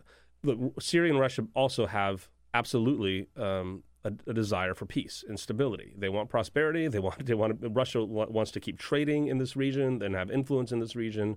Iran is something different, but I moderated a panel at that same USIP event with experts talking about Iran's interests and Russia's interests and the other countries around there. And one of the interesting things I learned or don't think about as much was that Russia has been building relations with all the other partners in the region and has been quietly, reportedly talking to, like the Saudis, saying, hey, you may not like what's going on there, but aren't you glad that we're here because look what the Iranians are trying to move in. And, you Saudis don't like the Iranians, so it's not so bad that us Russians are here. Plus, we're major oil trading partners. And, we want to help with the infrastructure as much as they can do with their limited economy. But absolutely, there's a reason for peace. And they've tried to hold peace talks in these alternate versions. Trump, it's a show. Nobody goes except for the Iranians and the Russians and Assad. Even the Turks won't go.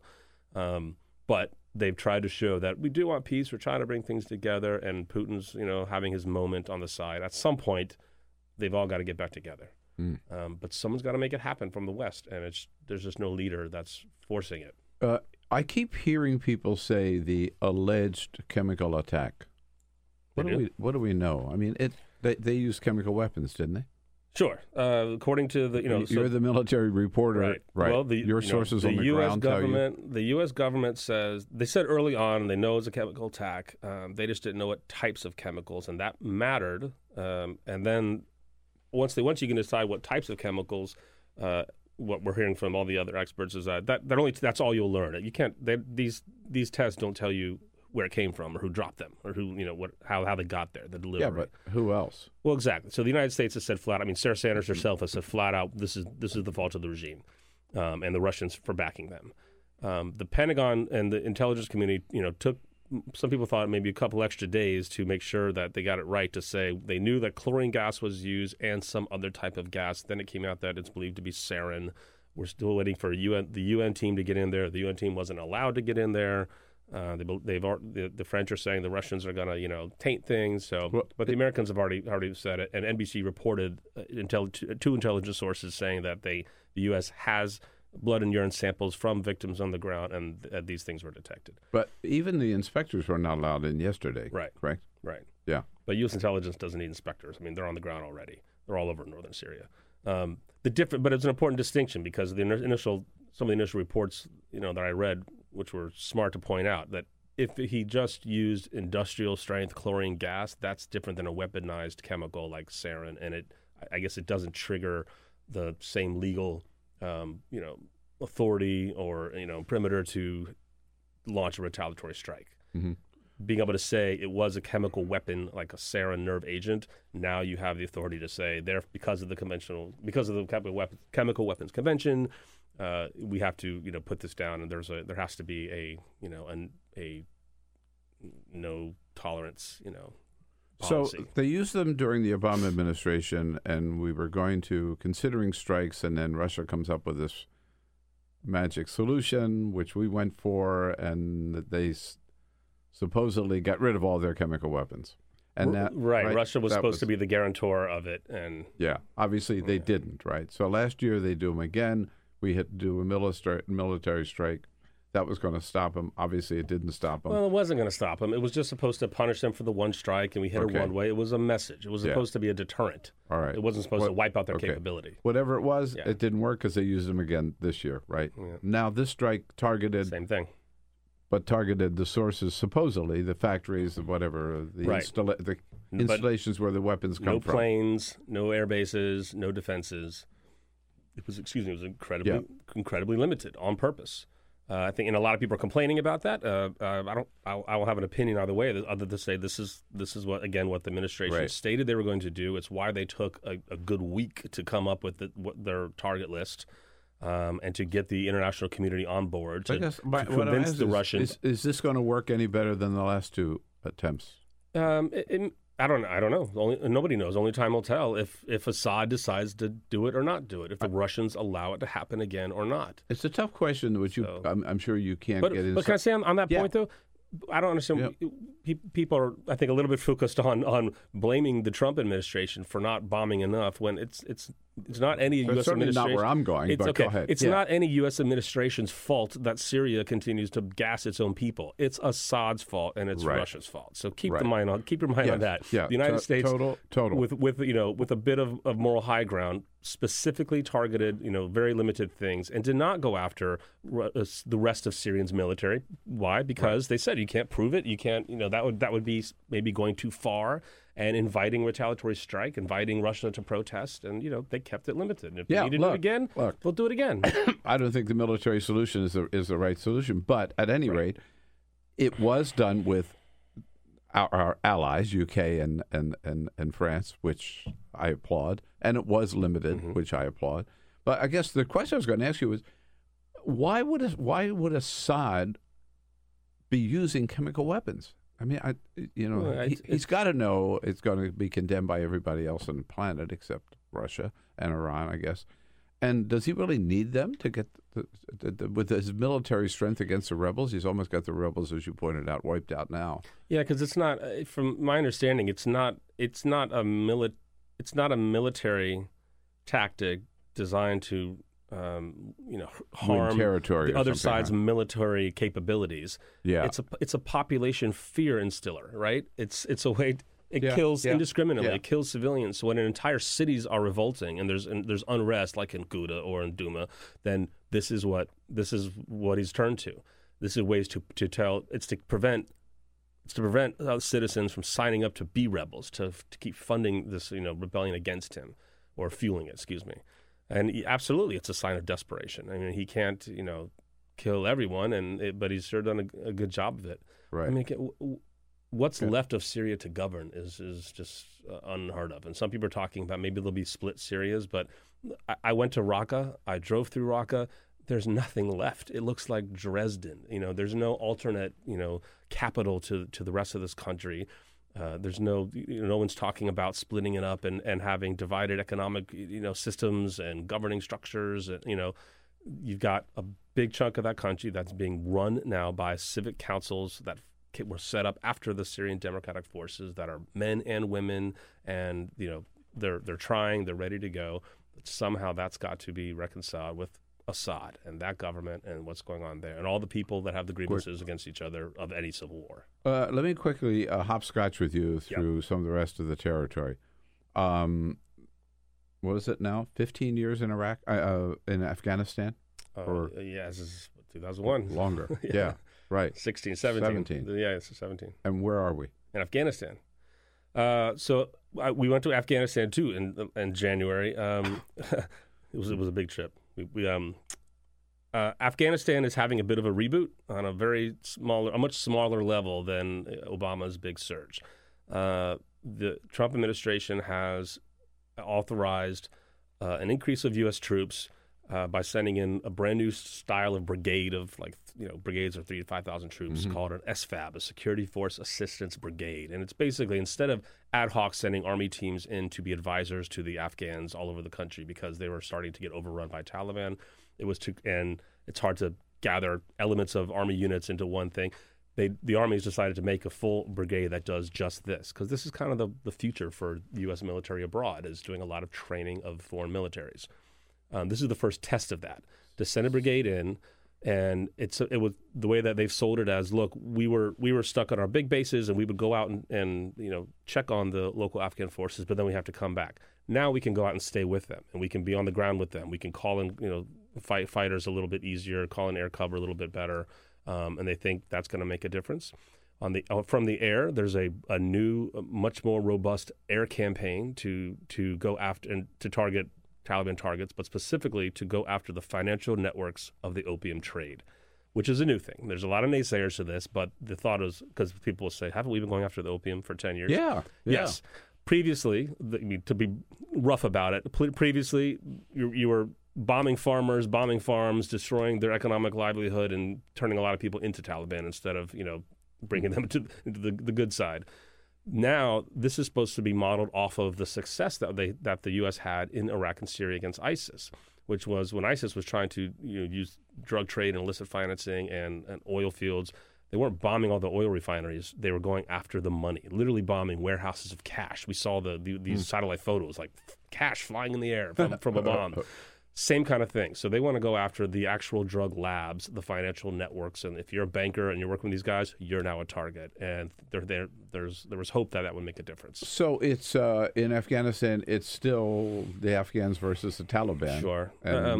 Yeah, mostly. I mean, there's like 20 different terrorist groups there, and ISIS-K was a group there that's been, it depends on they're up on the rise or not. So is the country like 60% stable, or I don't know the latest percentage. But they put out these numbers of how much land they own or how much population centers they own. I just tell people with Afghanistan, remember, Afghanistan is in the middle of nowhere. You can't pull troops out of the country and hope that if things go bad, we can send them quickly back in, like we did in Iraq. I mean, we don't have a Kuwait next door with 30,000 troops. We don't have aircraft carriers right off the shore. We don't have, an air base in Turkey on the other side of Syria. it literally is the middle of nowhere. So the United States is always going to have a presence at Bagram Air Base. It's going to have special operators, lily pad down in Jalalabad, because if you're going to keep a thumb on the terrorist groups there, specifically who have capability or designs on attacking the West, on external attacks, then you got to have American troops. So we still have troops in Syria. We still have troops in Afghanistan, even though the candidate Trump said he was going to pull them out of both. And we still have troops in Iraq. I mean, is the Iraq war over? Yeah, the Iraq war is over. The Iraqis. So I guess the Iraq operation is not over, right? Or whatever. Right. So the Iraqis themselves now are they're in cleanup phase. They're still going back into Fallujah, back into Ramadi, keeping an eye on Mosul, and finding any hint of an ISIS resurgence. And they say they're not going to let it happen again. And so far, so good. We'll see. They have elections coming up in May. That's more important to their future than security presence. But we have forces all over the place. And don't forget, we have a lot of forces at Camp Lemonia in Djibouti, right across the way in North Africa. That's the future of this fight. And there's more forces, and that base is getting bigger, and the temporary structures are being turned into permanent structures. The future of U.S. counterterrorism forces operations is across North Africa, and that's a hell of a lot bigger and a hell of a lot more problematic, I think, than what we saw in Iraq. And then we have Yemen. And which is, what time is it? 10 o'clock this morning. There's actually a big hearing today in the Senate in the Senate Foreign Relations Committee this morning on Yemen. With officials from state, DOD, and USAID. So I'm going to be paying attention to that. As to what our role is in Yemen, right? What's the U.S. role, what U.S. interests are, and why? The shorthand there is there's a civil war. The U.S. helped, I think, stoke it. The Houthis are fighting. They're getting support from the Iranians. The Saudis are worried about it. And what the Americans are concerned about is that the Iranians are sending missiles into Yemen. They're ballistic missiles that can now reach American targets and targets of our allies, including the middle of Riyadh, including the shipping lanes and the straits down below. And that's the number one concern for the Americans. Kevin Barron from Defense One, executive editor. Is there any good news? Is there any good news? Baseball season's back. Yeah. Baseball season's back. Baseball season's back. But wait, I went to the game this weekend. Oh, man. I didn't know. I was sitting there. I go, where's Jason Worth? Oh, no. Oh, no. Man, I didn't read the spring training updates. I just came to the park and team looks a little what happened to this team, man? I don't even know these guys, but I'm looking forward to it. I'm encouraged by the Florida State spring game. That was a big thing this weekend, too. We got a new coach down at Tallahassee, and we'll see. But high hopes. I guess the bottom line there is, if you want any good news, don't think about what's happening around the world. Don't look to Washington. Yeah, don't look to Washington. All right. Hey, Kevin, thanks for coming in. Great to my see pleasure. you. Thanks as for the coffee. Always. All right. It's defenseone.com. Back on the political trail with Jordain Carney from The Hill coming up next here on the Bill Press Show. Stay with us for a quick break, and then we'll be right back. This is the Bill Press Show. And on a Tuesday, April 17, how about it? It is the Bill Press Show on a very busy news day, coming to you live, as always, from our nation's capital. That's Washington, D.C., on this tax day, 2018, with all the news of the day. A little reminder, if you haven't already caught up with it, my new book, which is out, number 7 on the Washington Post bestseller list, From the Left, A Life in the Crossfire, with some great endorsements and blurbs on the cover of Bernie Sanders on the front cover, and then Nancy Pelosi, Jerry Brown, Rosa DeLauro, and Maxine Waters on the back cover, as well as a few friends from the right, Tucker Carlson, Joe Scarborough, and believe it or not, Ann Coulter, Anderson Cooper from CNN, sort of right down the middle. If you haven't checked it out, check our website for see a couple of reviews of the book and find out more about it at BillPressShow.com. It's a lot of fun. It's been great fun and a great life so far. So I call this memoir Part 1, and check it out.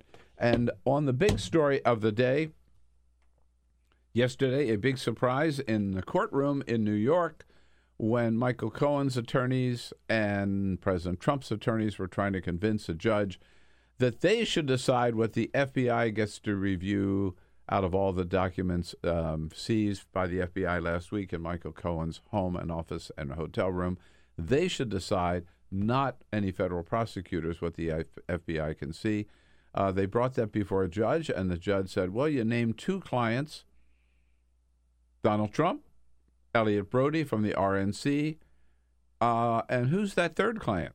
And they said, no, we don't want to tell you his name because he asked us not to give his name because he'd be embarrassed for people to know who he is. And the judge said, that doesn't cut it with me. I want to know who he is. And as we just heard from Andrew Restuccia from Politico a little earlier in the show, when the attorney said it was Sean Hannity, there were gasps in the courtroom because they knew that this would make news. And Hannity then goes out and tries to deny it all on his radio show yesterday. I never received an invoice from Michael. I never paid legal fees to Michael. But I have occasionally had brief discussions with him about legal questions about which I wanted his input and perspective. And I assume that those conversations were attorney-client confidential. So here's the fixer, Michael Cohen, whose specialty is making payments to women to keep quiet about affairs or even leading to a pregnancy in the case of Elliot Brody.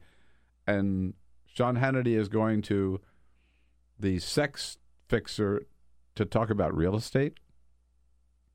I think that's a little stretch, but we'll see what happens with that. At any rate, not good for the president's team, not good for Michael Cohen's team yesterday, and certainly not good for Sean Hannity and Fox News. Meanwhile, there is other stuff going on, and we will put that aside for the moment and say hello to Jordain Carney, who covers the Hill for the Hill, if you follow. Covers the Senate for the Hill newspaper. A great newspaper, thehill.com. And if you check out thehill.com today, you can read my column on James Comey and the impact of his book release. That's why I'm a big fan of The Hill, because they run my column. Hey, Jordan, how are you? I'm good. Thanks for having me on. So it's good to see you. Meanwhile, so there's this whole Michael Cohen legal front. There's the other legal front, which is the Robert Mueller legal front. Let's not forget that does continue. Blooming out there. That's also a criminal investigation.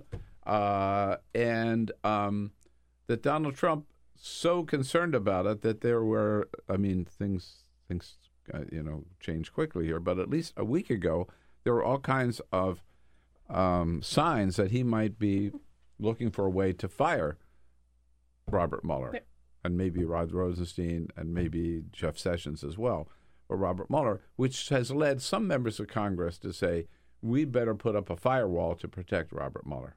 Where does that stand? Yeah, so last week you had 4 senators introduce this bill that would limit the president's ability to fire Robert Mueller, would specify that only a senior Justice Department official could fire Robert Mueller. It's going to come up in the Senate Judiciary Committee on Thursday. It's probably not going to get a vote on Thursday. It's probably going to be delayed until next week. But so we'll be up this week. There'll be a hearing this week?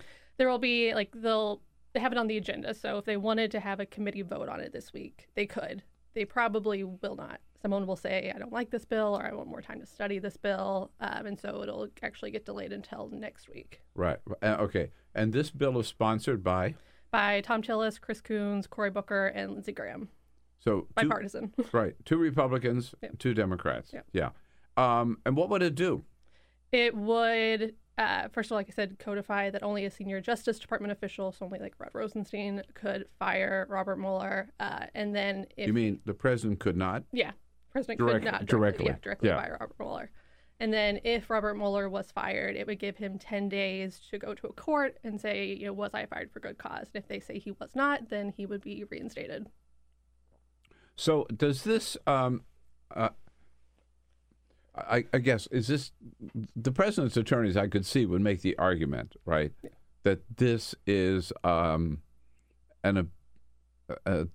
legislative branch trying to take powers away from the executive branch. and there's that age-old dispute.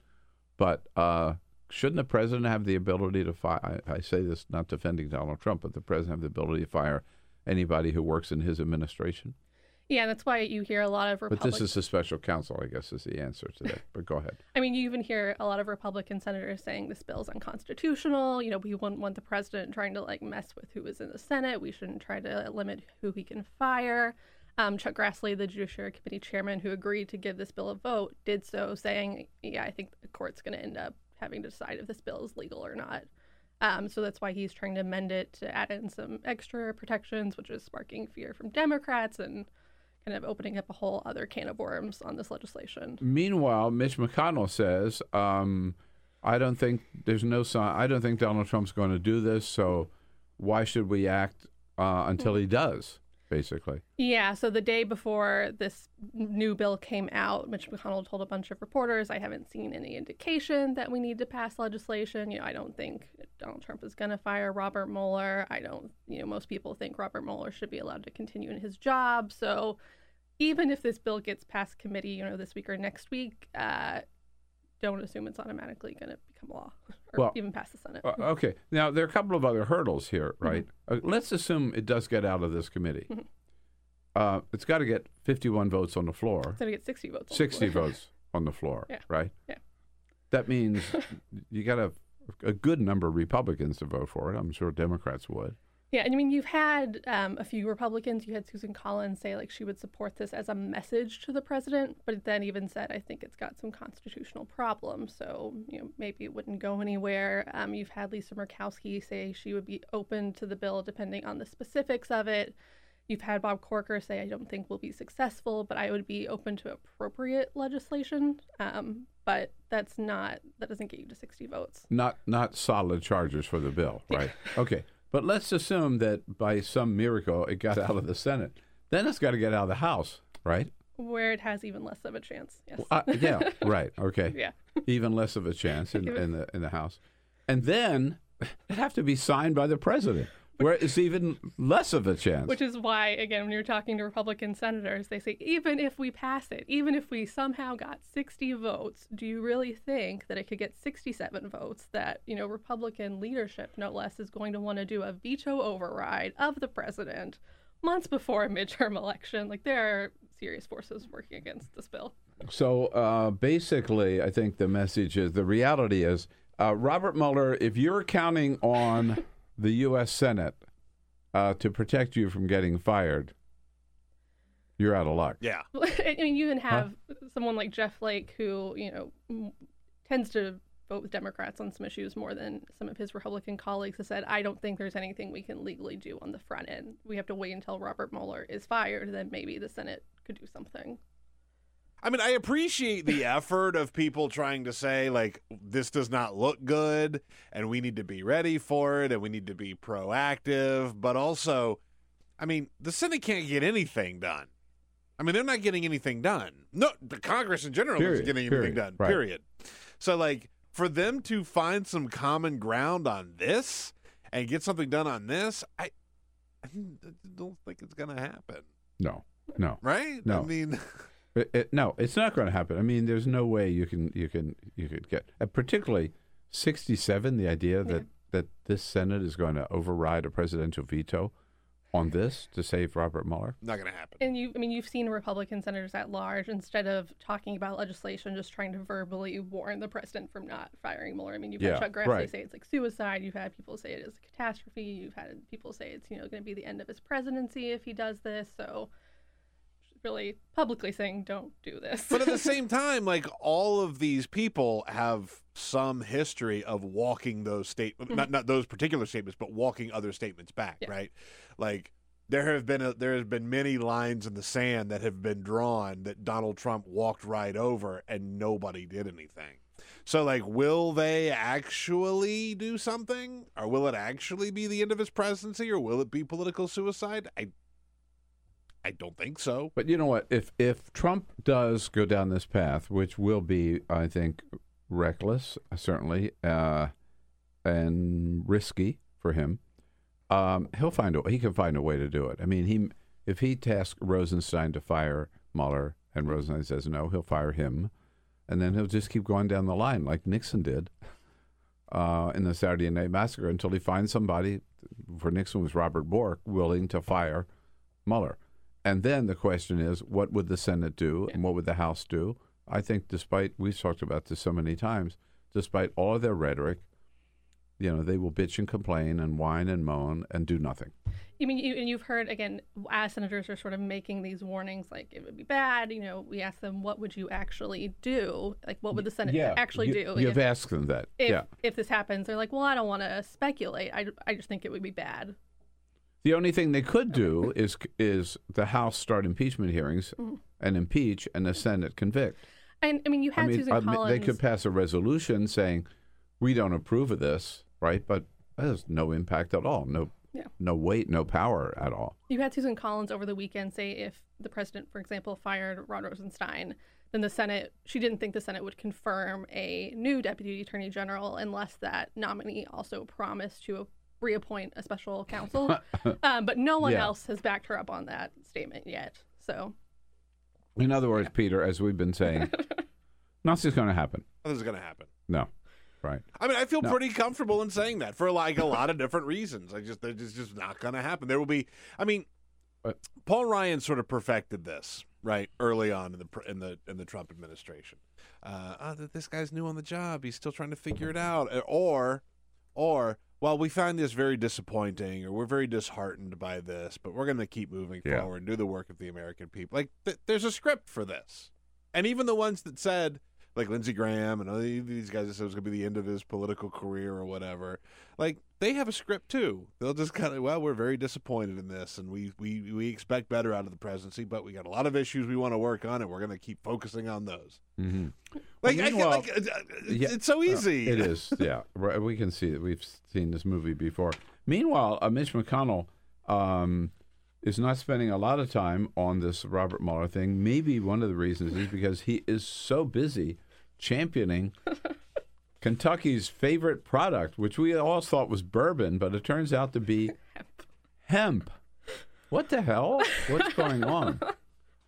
So, he's been involved with this issue for years. He said over the last recess that he was going to introduce legislation to legalize, hemp as an agricultural product. He did that late last week, and there's a thing in the Senate called Rule 14 where you can basically let a bill skip over the committee process and go straight to the Senate calendar, which maybe lets it come up for a vote. Well, first of all, to invoke Rule 14, if that's what it says, you can just skip over the committee process. It's got to be something like really major, right? Like national security or something? Emergency situation? I think as emergency relief for Puerto Rico. Okay, you invoke Rule 14, but hemp? So as I think as his office told me last night, a lot of bills get Rule 14'd. It's not just like special bills that get Rule 14'd. But this is a big issue in his state, right? Like this is an issue he's kind of been involved with for years. He said he was going to introduce it last month. So is hemp illegal now?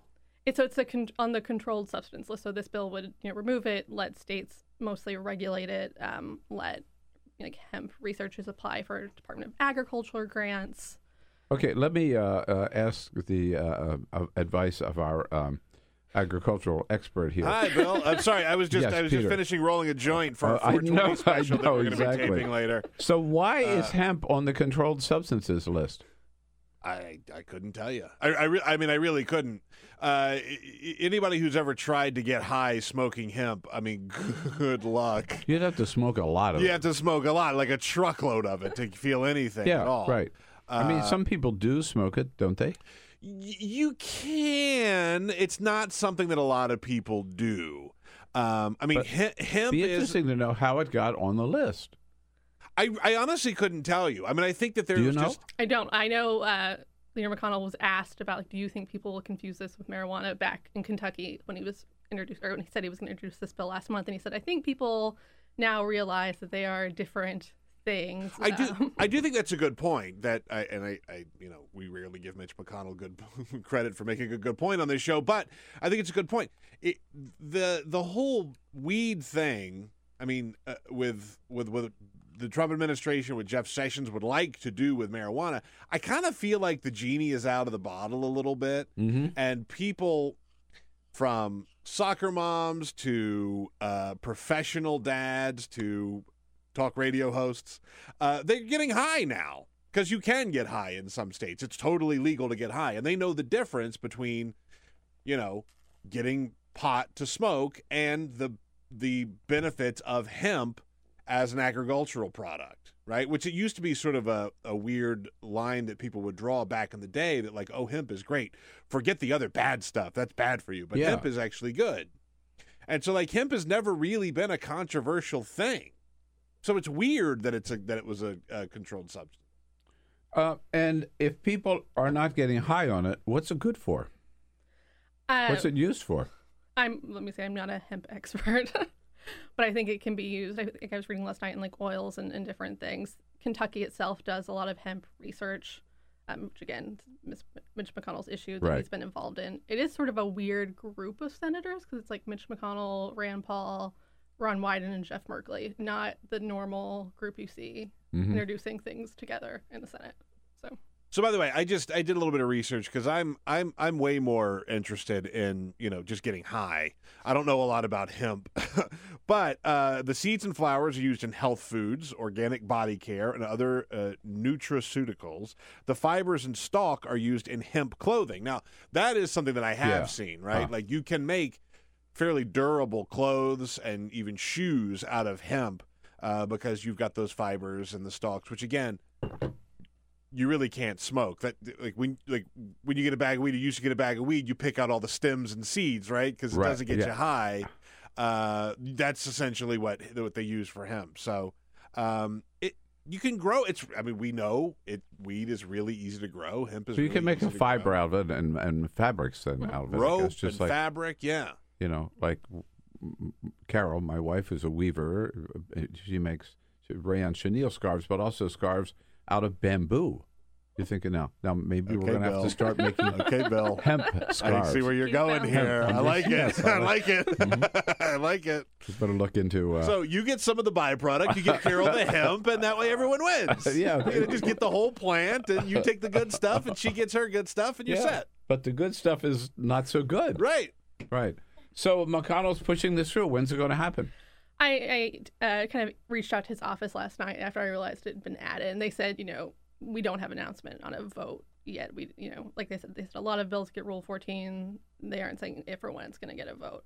It just sort of caught my attention that they allowed this bill to skip over committee and sort of put it on the calendar. So. Yeah. Well, here we go. Mitch McConnell, excited about something. It's hard to believe that it took him to get him excited about anything. It would be very funny if he gets this bill passed and through the House and then Donald Trump were to veto it. Oh, my God. Yes. Oh, man. I know the Senate is your beat, but we got to ask you, because you can't cover the Capitol without talking to people about what happened with Paul Ryan's surprise announcement last week that he is not going to run for re-election, and not even in the Congress, so he is out. What happens then to the GOP caucus in the House post Paul Ryan? And particularly now, coming into the midterm elections, I know there's some tension that having him there is just like a drag as Speaker, because everybody sees him as a lame duck, not a dead duck, right? So that is going to put a kind of cramp the style of raising money and the energy for holding on to the House in the midterms. What's your read? Yeah, so you've had, I guess, some rumblings from House Republicans that maybe he should step down earlier, and so they can go into the midterm kind of with their election team set in place. He said that's not going to happen, basically. He's not going anywhere. Yeah, he said it last week. He said it on Sunday again, that despite sort of these murmurings that you hear, he is staying in place until after the midterm election. Kevin McCarthy obviously is the favorite to replace him. You've got some questions about what the House Freedom Caucus is going to do and what they will try to leverage in exchange for their votes for him. Mm-hmm. You had Mark Meadows, I guess, last week come out and say, we have the votes to keep anyone from getting to 218. So basically saying, make us a deal. You've got Jim Jordan, who's a founding member of that caucus, sort of throwing a curveball in the race and saying he might be interested in running for speaker. It's really kind of watching what that group does to. How many members of are there the Freedom Caucus? I think it's like 30-something, so enough to make a difference. So what they want is they figure they need 218 Republican votes, right, for speaker, because assuming they would get no Democratic votes, that's a safe assumption. that person, right? Okay. And there are 235 or so Republicans. Yes, like I said, they can. They've got some weight. So the Freedom Caucus could dictate who the next speaker is. I mean, the thinking is that they want an agreement on like committee chairmanships or lower, leadership spots, but they've got some influence. And Kevin McCarthy, was thought to be maybe the next speaker after John Boehner retired and then ran into a similar conservative problem. Right. So right. It's everybody's kind of watching to see what he does. Mm-hmm. Not great. So he's going to have to make a deal with them. Yeah, right? He'll have to make a deal with them. Yeah. And meanwhile, do you think it does dampen their prospects for? I mean, Democrats feel that it gives them increases their chances of taking back the House. Yeah, I think you had a lot of Democratic reaction when you saw that he was retiring, saying this is just another sign that that the thinking is that we're going to take back the House. Paul Ryan has come out and said, no, I want to spend more time with my family, and that's why I'm stepping down. That's why I'm retiring. But it's not. We'll see. And if Democrats take back the House, is Nancy Pelosi the next speaker? I think that's everyone's assumption. She has a pretty tight grip on that caucus. Right. Yeah, there's some rumblings, of course, but there've been rumblings for years about will she let I think the only way she would not be speaker is if she decides not to run again as speaker. But otherwise, I don't see anyone beating her. But someone may take a shot at it. At any rate, Jordan, good to catch up with everything that's going on. Thank you so much again. It's Jordan Carney, and it's The Hill, thehill.com. Thank you. Have a great day, folks. This come back and see us tomorrow. The Bill Press Show.